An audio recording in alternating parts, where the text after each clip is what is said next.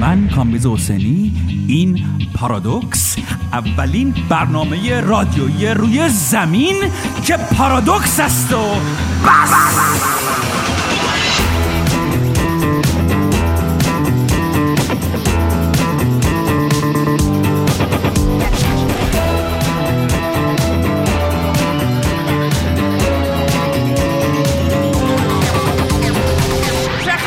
چه خبره؟ همه چی خوبه، همه چی رو به راهه، اصل حالت خوب که البته نمیتونه باشه. سلام عرض میکنم، خوش آمدید. این برنامه درباره سیاست داخلی ایرانه. ما تلاش بر نگاه نقادانه طنزانه به مسائل سیاسی داخل ایران داریم. طنزانه خودم اختراع کردم، برای همین کلن گیر میدیم به سیاستمدارهای ایرانی و یا سیاست‌هایی که از طرف سیاستمدارهای ایرانی وضع میشه و پارادوکس میشه، پارادوکس توری میشه و باعث خنده و تفریح میشه و ما روش نظر منفی و یا مثبت داریم، یا این که اصلا نظر داریم یا اصلا نظر نداریم، یا فقط نظر نداریم، میدونیم یکی دیگه بهش نظر داره. اوکی، اینو هر روز سینم برداشتم که بگم این برنامه از جایی که در برنامه قبلی در سال گذشته تموم کردیم شروع میشه. این هر هفته که میای بلا و بدبختی و مصیبت رو یاد ما میاری، ولی یه جو هوپ، یه ذره امید به ما نمیدی، ما رو ول میکنی با بدبختی هم. این هفته های دیگه یک کم دلخوشی هم به ما بده، یک کم امید به ما بده. آدمی با امید زنده است.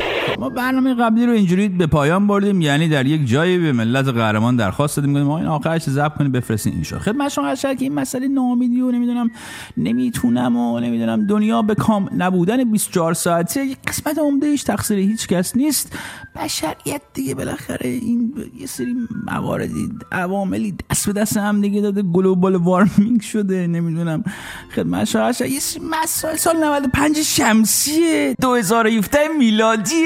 خب دوره برت هم که نگاه کنی اوضاع همچی گل و بلبل نیست. اما اینطور نباشد که من صبح به صبح که از خواب بیدار میشم نخوام اون روزو ببینم. او به من گفت. اصلا اینطور باشد که صبح به صبح که از خواب بیدار میشم بگم به به من به او گفتم. البته اینم یک مقادیری خیلی زیادی ایدئالیستی شده، نمیشه که بشه، ولی خب شما مطلب را گرفتید. من اول برنامه تو این برنامه میخوام قبل از بررسی اوضاع قابل طنز ایران یک مقداری اوضاع قابل طنز خودم رو هم بیان کنم تو هفته گذشته، که شما بدونین با کی طرفین، کی داره این کارا رو میکنه، چرا این حرفا.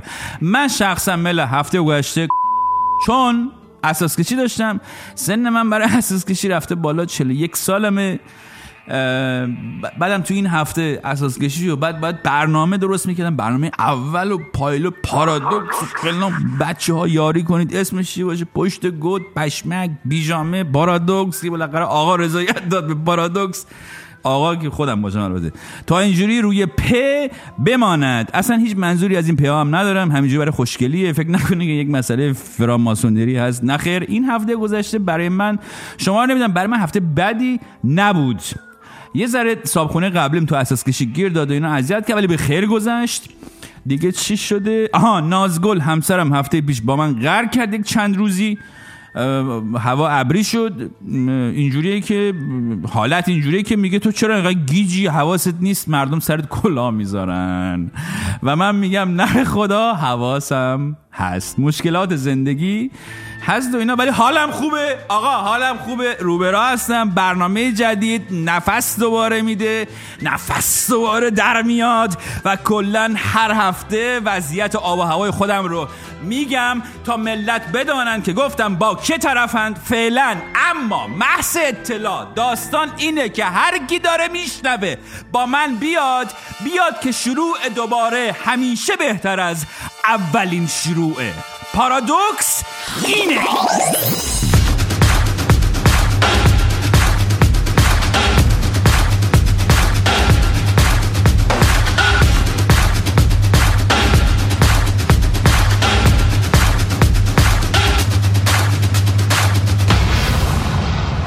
یا قمر بنی هاشم، دوستان گرامی، عالمایی که صدای منو میشنوید، برای اینکه بدانید آقا ما فازمون چیه، باید عرض کنم که ما یه سری آدم داریم، یه سری سوژه داریم تو ایران که تو این برنامه بهشون میخندیم. یه سری آدم ها رو وقتی ریا و اینا میکنن موجشون رو میگیریم بهشون میخندیم. یه سری آدم ها رو نقد میکنیم فلان جدی و اینا، بعد که نقدشون کردیم چیکار میکنیم؟ بهشون میخندیم. ولی ما فقط داریم بهشون چی؟ میخندیم. یعنی خدا به اون سر شاهد اگه دشمنی با کسی داشته باشیم، چه چپ چه راست، چه این طلب چه اون طلب، ما قصد داریم کاسه داغ‌تر از آش نباشیم ملت. مثل اونا کیا؟ اونا مثل اونا داور نباشیم، وارد بازی کسی نشیم، چرا که تو که سوژه این برنامه ای نه دوستمی نه دشمنی، ولی وقتی فرصتی پیدا میشه که بهت بخندیم تو اولینی مشتری. کاسه داغ‌تر نمیشم، مثل تو داور نمیشم، وقت منو پس نگیر، وارد بازی نمیشم، نه دوستمی نه دشمنی، نه جلو نه پشتمی، پیدا که میشه فرصتی تو اولینی مشتری. خانم آقایون، ما وقتی تصمیم بر ساخت یک مجموعه رادیویی جدید گرفتیم همه گفتن نه نکنی، چرا الان؟ گفتیم چی شده؟ گفتن چیز شده، ترامپ شده، نمیدونم ایران بحران شده. گفتیم خب ترامپ شده ولی ولی ایران چه بحران شده؟ ایران همیشه بحران شده، اصلا شما از کجا میدونی که ایران بحران شده؟ گفت آقا چه نشستی؟ جلیلی. گفتم کدوم جلیلی؟ گفت سعید جلیلی. گفتم سعید جلیلی قبلا مذاکره کننده هسته‌ای، الان کاندیدای ریاست جمهوری حرفه‌ای، ایشون چرا داره از بحران حرف میزنه؟ بحران چی؟ مدیریت بحران. من عرضم اینه که در بحران و مدیریت بحران اصل اساسی این است که شما بتوانید پیشی بگیرید از آنچه که میخواهد پیش بیاد. همین تدابیری که اخیراً دوستان دولت دارن بیان میفرمایند به نظر میسه برخی از اینا رو زودتر هم میشد این تدبیر رو انجام داد، لازم نبود که حتما پدیده حادث بشود بعد شما حالا بر اونها متمرکز. بله، پیشی بگیرید از آنچه میخواهد پیش بیاید، لازم نبود حتما پدیده حادث شود بعد شما. خیلی هم عالی، حرف حساب. مشکلش فقط اینه که در زمان خود ایشون کلید تصویب شدن چند تا تحریم گردن کلفت در سازمان ملل علیه ایران زده شد تا پدیده مذاکرات هسته‌ای حادث شود و برجام امضا بشه. ولی کلا حرف درستیه. ها؟ احمدی نژاد خودی؟ محمود احمدی نژاد؟ جدی میگی؟ ایشون که پدر مادر بحرانه، که رویای ریاست جمهوری احمدی نژاد که قطعاً بحرانه. چی گفته؟ بعدم بدونید من گفتم هیچ برنامه‌ای در رقابت‌ها ندارم، معناش اینه که نه در ریاست جمهوری نه در شورا لیست بده، حمایت کن، کسی رو معرفی کن. چه خبر؟ این پدیده خب حادث نشد، ولی اگرچه این برنامه نداشتن دلیل نمیشه برای شرکت نکردن در انتخابات، چون ایشون 8 سال برنامه نداشتند، بدون برنامه رئیس دولت بودند. ولی در این مورد خاص من ایست کوچولو بگم رد شم. آقای احمدی نژاد بشینی سر جاش، برای اینکه آقای احمدی نژاد گوش کن، یه آقای قبل از اینکه حادث شود ماجرا و بحران درست شود با جلی به شما ندا داد که شرکت بی شرکت سر جات بشین، با برنامه بی برنامه. بهت اجازه ندادن ولی الان کلی برای ما برنامه 80 سال ردیف کرده بودی. گفتم بگم فکر نکنی داری هنوز بچه خر میکنی. این از این. یه چیزایی هم هست که چه حادث بشه چه نشه برای ما بحرانه، برای اونا خاطر است. مثل همین آقای سردار قاسمی که توضیح میده که در ماجرای برخورد توهین‌آمیز با فائزه هاشمی اون سال تو شابدالعظیم اگر ایشون اونجا بود آخر داستان چی میشد؟ رفیق ما، دوست شفیق ما بچه رزمنده توی اون داستانی که تو شابدالعظیم اتفاق افتاد به ایشون اساءه ادب کرد، کلمات زشتی به کار برد، بعد هم اعتراف کرد و اینها گفتش که تحت تاثیر قرار گرفتم. اینها بنده جایی عرض کردم خودم اگر بودم تو اون صحنه او اونجا بی احترامی به حضرت آقا میکرد و اینها، خودم با پنجه های خودم خفش میکردم، بعدش هم عواقبش میپذیرفتم ولی میکشتمش اونجا. بله، خیلی شیک و مجلسی ایشون جلوی دوربین سند و مدرک میده، میگه من به جای فوش با کشتن طرف مدیریت بحران میکردم. هر جای دیگه دنیا بود این بابا رو به خاطر تهدید به قتل یکی دیگه در تلویزیون در این فلان میگرفتن، یه گوشمالی حداقل بهش میدادن. اینو هیچی بهش هیچی نمیگه، آزادانه تهدید به کشتن میکنه. این که یک آدم میتونه همچین کاری بکنه تو مملکت، این خودش نشان دهنده یه جور بحرانه. البته این تنها نیست، این آقا مملکت دیگه الان ترور در حد داعش. این میگه من میزنم میکشم، یکی دیگه تروریست که رفته بود بختیار رو تو فرانسه بکشه سالها پیش، اصلا اینو آورده تو تلویزیون میگه یارو قهرمان ملیه. من اینو توی پرانتز عرض کنم برای بینندگانی که نمیدونن آقای انیس نقاش تو زندان چه کار میکرده در فرانسه. آقای نقاش 1 سال پس از پیروزی انقلاب اسلامی ایران برای یک عملیاتی عازم پاریس میشن. اشکالی نداره بگم ماجراش رو، گفته شده.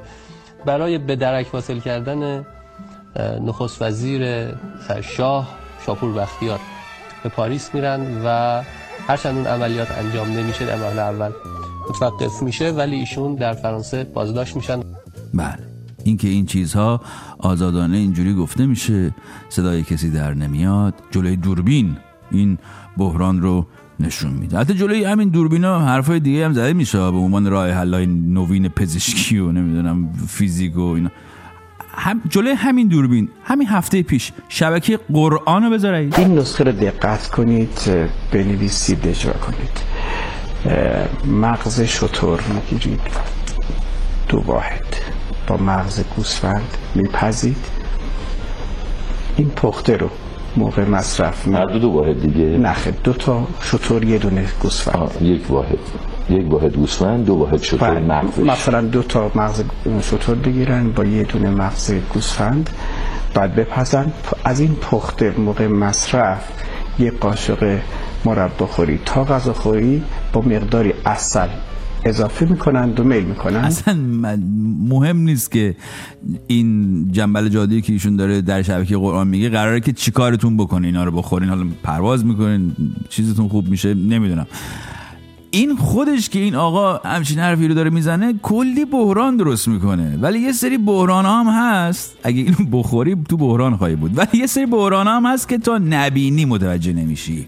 یعنی چی؟ مثلا این بحران آب و برق و گرد و خاک خوزستان که بالاخره این هفته آقای روحانی رو اینا ملت یه کاری کردن که رفت خوزستان. تعدادی از وزرا به خوزستان سفر کردن. من به معاون اول دستور دادم که جلسه ستاد بحران رو خود ایشون تشکیل بده و دنبال بکنه و ایشون 2 روز پیش گزارش کتبی به من دادن از اقدامات انجام گرفته و امروز من لازم دیدم خودم از نزدیک بیام و ببینم اقداماتی که تاکنون انجام گرفته.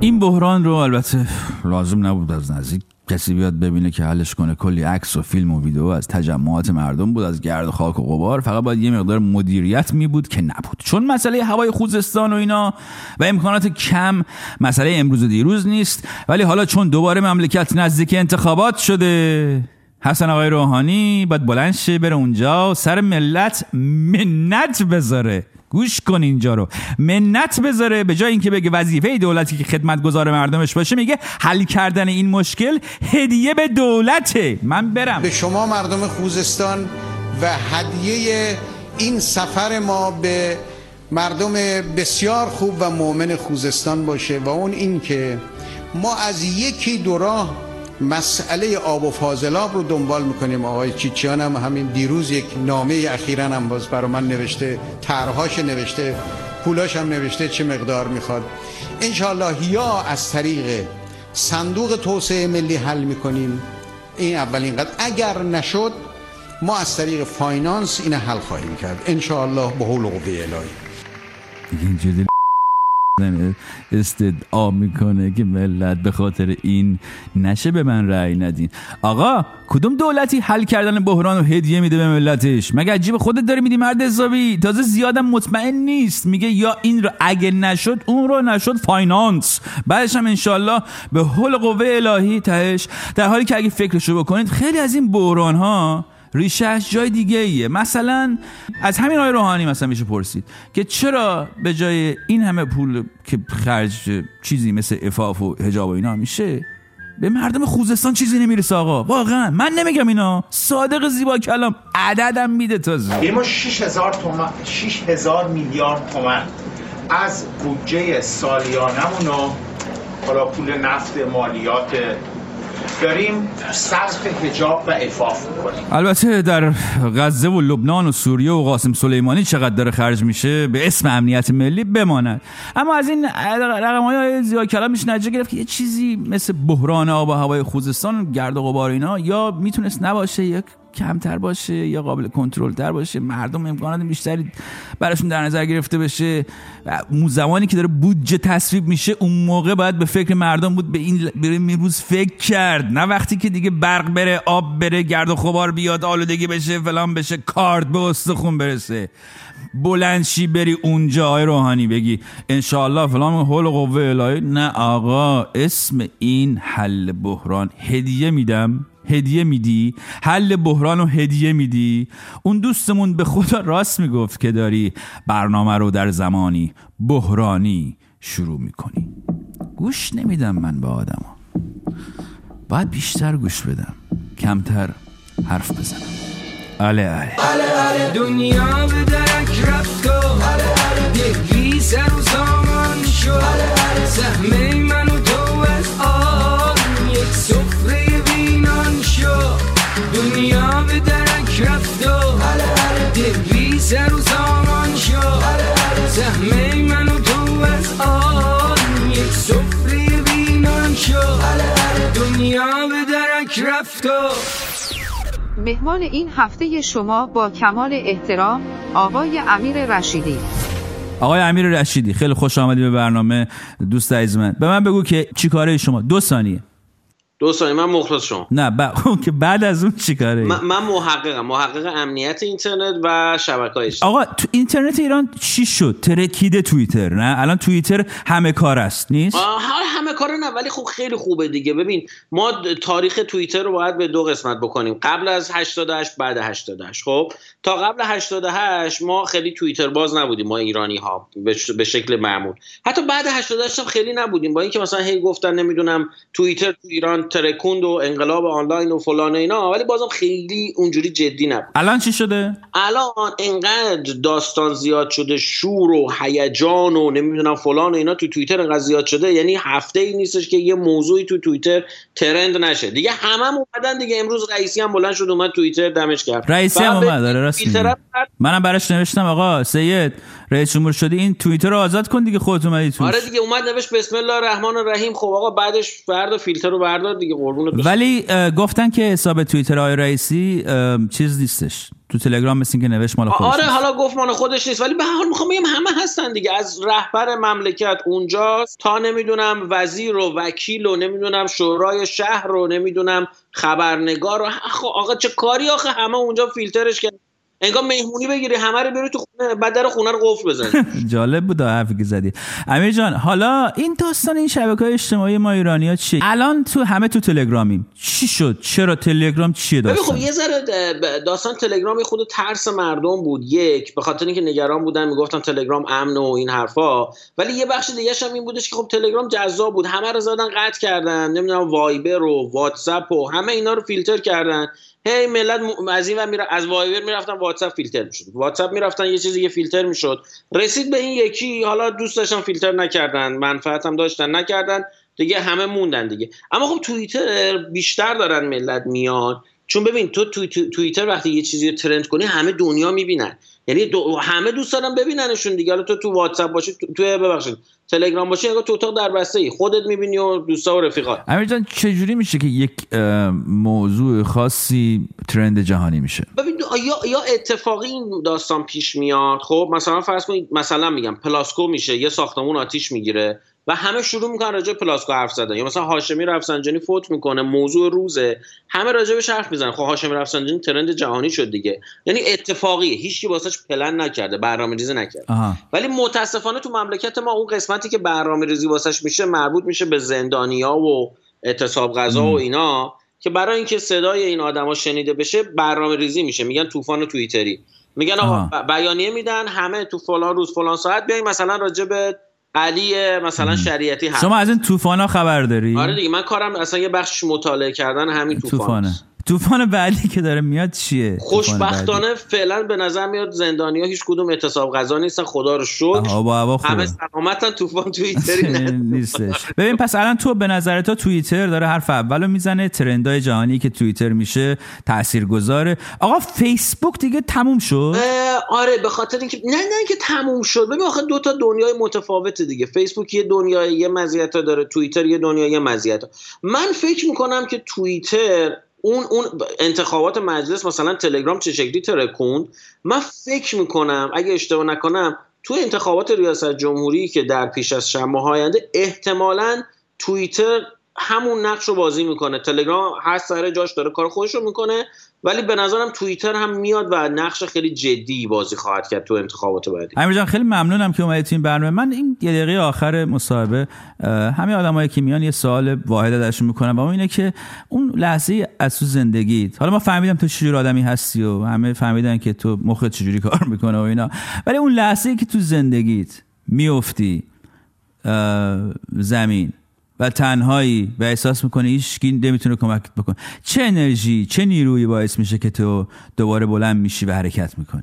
من راستشو بگم فکر به اون یه دقیقه بعدش باعث میشه بلند شم. یعنی من همیشه اینجوری فکر میکنم که هر بلایی که نازل بشه دیگه، هر چی دیگه، هر بدترین چیزی که ممکنه رو بهش فکر کن، این یه جایی بالاخره تموم میشه دیگه، قرار نیست تا ابد ادامه پیدا بکنه که یه نقطه پایانی داره. من همیشه به 1 ثانیه بعد از اون نقطه پایانه فکر میکنم که این تموم میشه و اون وقت که تموم شد من باید چی کار بکنم با زندگی. اون به هم اون انرژی و امیده رو میده.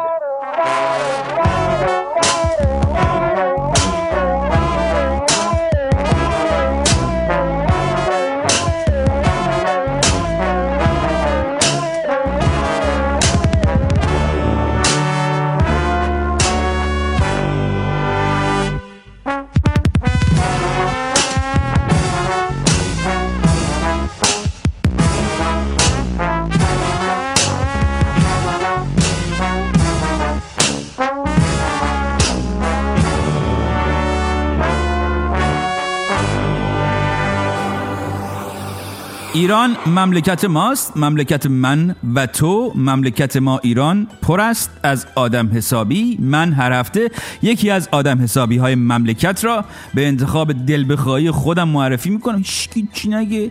بعد از آن دل بخواهی شما را معرفی میکنم، هر کی هر چی دوست داشت بگه. من فکر میکنم این هفته خانم درسا درخشانی استاد بین‌المللی شطرنج رو باید به فهرست آدم حسابی های مملکت اضافه کنم تو فهرست خودم. خانم رخشانی در مسابقات شطرنج جبل التاریخ بدون حجاب مسابقه داد. ایشون چون بدون توجه به داستان‌هایی که همه می‌دونیم تصمیم گرفت اونجوری که فکر می‌کنه درسته یک کاری رو انجام بده. به نظر من آدم حسابی مملکت. نه اینکه بخوام تبلیغ کنم از این به بعد برید حجاب بردارید فلان کنید داستان کنید شجاع فلان، نه ولی شجاعت داشتن و عواقب کار رو اینجوری پذیرفتن برای اینکه پیام آزادی بدی قابل تقدیر است. از نظر من کسی که همچین طرز تفکری داره آدم حسابی مملکته. من اینجوری فکر میکنم، شما چه جوری فکر میکنید؟ کامبیز جان به نظر من آدم حسابی این هفته فقط مردم خوزستانن، فقط. مرسی مسعود. من کاملا با این ایده موافقم. به خوزستانی ها ظلم شده، ولی هدف از این قسمت از برنامه معرفی یک شخص هست نه یک گروه. این هفته اکثریت با مردم خوزستان بود. خیلیا همین رو گفتن که ایشون گفتن و ما اینجوری شد. بله، مردم خوزستان.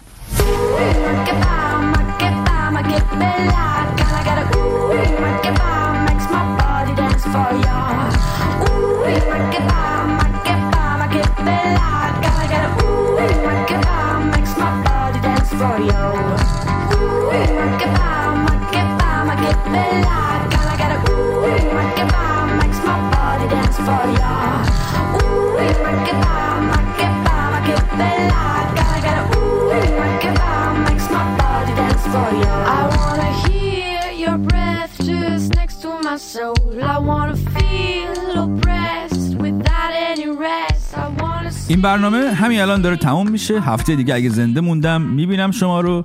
بله، شما خود بهتر میدونی که بالاخره درست میشه، یه چیزی میشه دیگه. بزن بیرون، وقت نیستا، امروز تمومش کن آقا جان. من زدم بیرون، کردم کار رو، الانم دارم تمومش میکنم. این برنامه تنهایی نیست. با تشکر از همه همکارانم که در تهیه این برنامه شرکت داشتند، برنامه این هفته ما اینجا تموم میشه. تمام.